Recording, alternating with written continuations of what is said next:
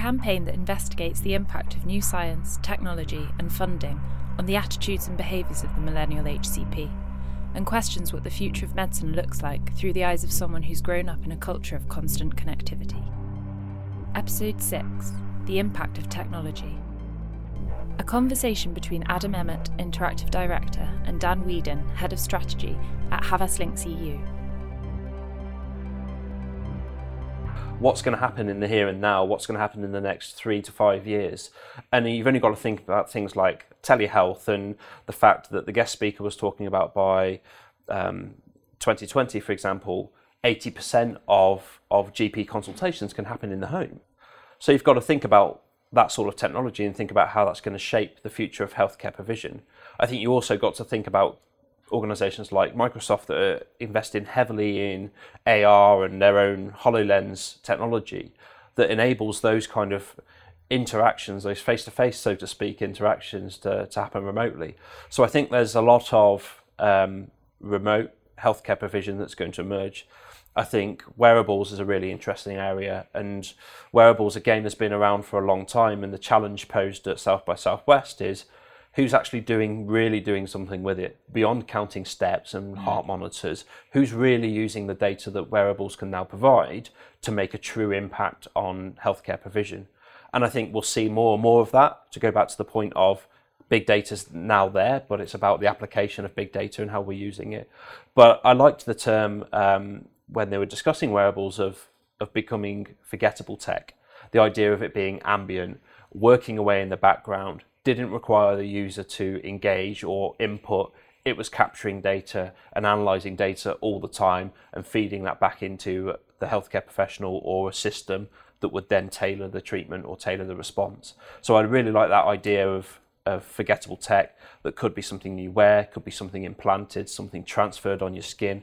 Even footwear companies, and I think it was Adidas at South by Southwest, which had technology in the soles of the trainers that again could capture balance, running technique, motion, could capture distance run, steps, all that sort of stuff, but with a view of helping people adopt or change their running style to be more ergonomic or more healthy.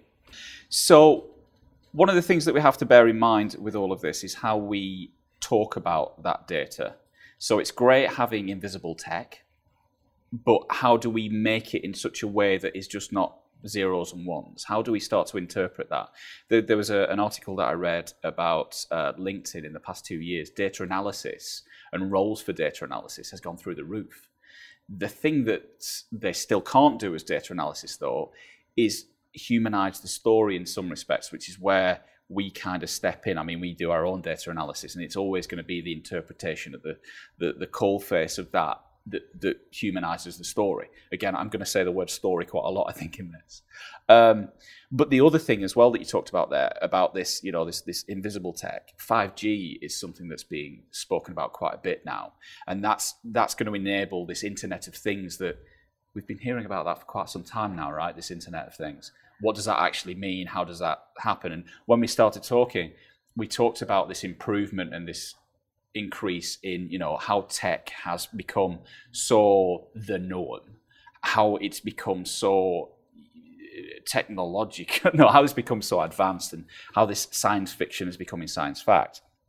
And these little advances like 5G are the enablers for making that happen. We will be able to have fridges that do talk to each other, but it's making them talk to each other in a meaningful way, right? The futurists of the world will always say, we want to do this with that piece of tech. But what we're seeing is if we link back to the data, the conversation, the everything else that we've talked about the humanity, it's humanity that will drive that and connect it. Do we really need our fridge connecting to Amazon to be, does that remove that level of choice that we have? And that kind of thing is probably one of the sort of thoughts that we might have, a more philosophical thought with all of this tech. I think that's quite an interesting thing when we start to talk about this invisible tech. What's the psychological impact of that? When I know that some company like Adidas has got my data when I'm wearing their trainers, what does that mean? So how do we give that back? How do we interpret that? That's one of the things that I'll always be pushing for, I guess, in all of this. I think we're also only beginning to see just the very infancy of some of these emerging things like big data and cognitive computing and things like that. Big data's been around for a long time, but actually we're now very good at capturing big data and storing big data. But now the focus is about how we interpret big data, how we make it meaningful, how we then drive programs or interactions or experiences based around that big data that can lead to a personalized or a tailored healthcare program, for example. Now, that's just one way. I think also with cognitive computing, you think about, again, IBM Watson, an initiative that's been around for a number of years, but, working with, for example, Memorial Sloan Kettering, they're suggesting that IBM Watson is still in its infancy, it's still in its learning phase. So I think we're yet fully to see the potential of something like IBM Watson. At the minute it's learning, at the minute it's taking in all that information and data, I think in the coming years we'll really start to see it come to life and really start to see the payback from an initiative like that. I think possibly the one new sphere of tech for me that we haven't really we've explored it, but we haven't really explored it fully is VR. And how we start to tell stories in the 360 environment, how we approach putting someone into the role of telling their own story in our story. So, with companies like Verse and, Chris Milk and the guys that we saw at South by Southwest, they're exploring how us in that role, how we can get them to interpret what we want them to interpret, but also, where does that lead us? How does that psychologically impact us? And I think that's an interesting role for VR when we talk about adherence, when we talk about, smoking cessation, for instance. How do we change people's habits? That is one thing that's really exciting for me is exploring this psychological impact of putting somebody into a fully immersed story or a fully immersed example of what's actually happening to them internally. If you continue down this path, this is what will happen. And I think, when we've run these things with the headsets and everybody's got to experience these things, to watch people's reaction is quite something, actually. They are jolted. There is definitely bigger impact than them simply watching a film. We've always understood the emotional impact of theatre, of film, of story. But now when you're fully immersed and you have nowhere else to move, the impact is incredible. That's something that I think really I'd like to see us explore more. We often bring these things to the table at Congress, but for me, how do we bring that in a clinical setting? Is there an opportunity for that in a clinical setting? In a millennial healthcare provider, they are more accepting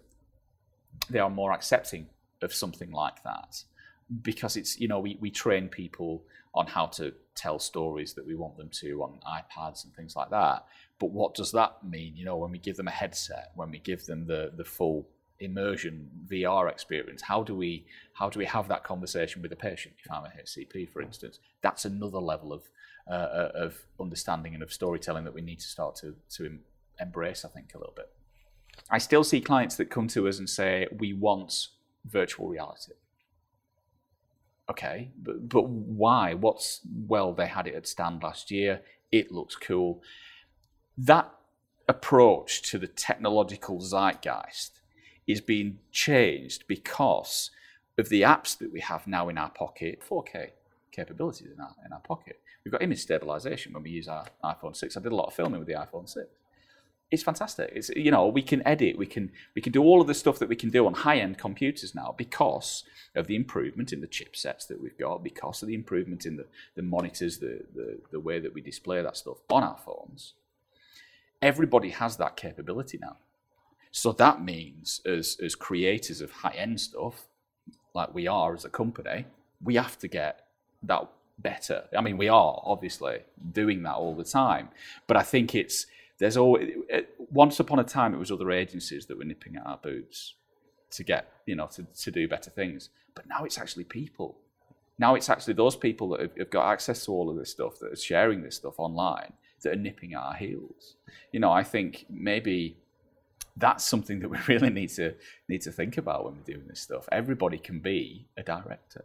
Everybody can tell a story.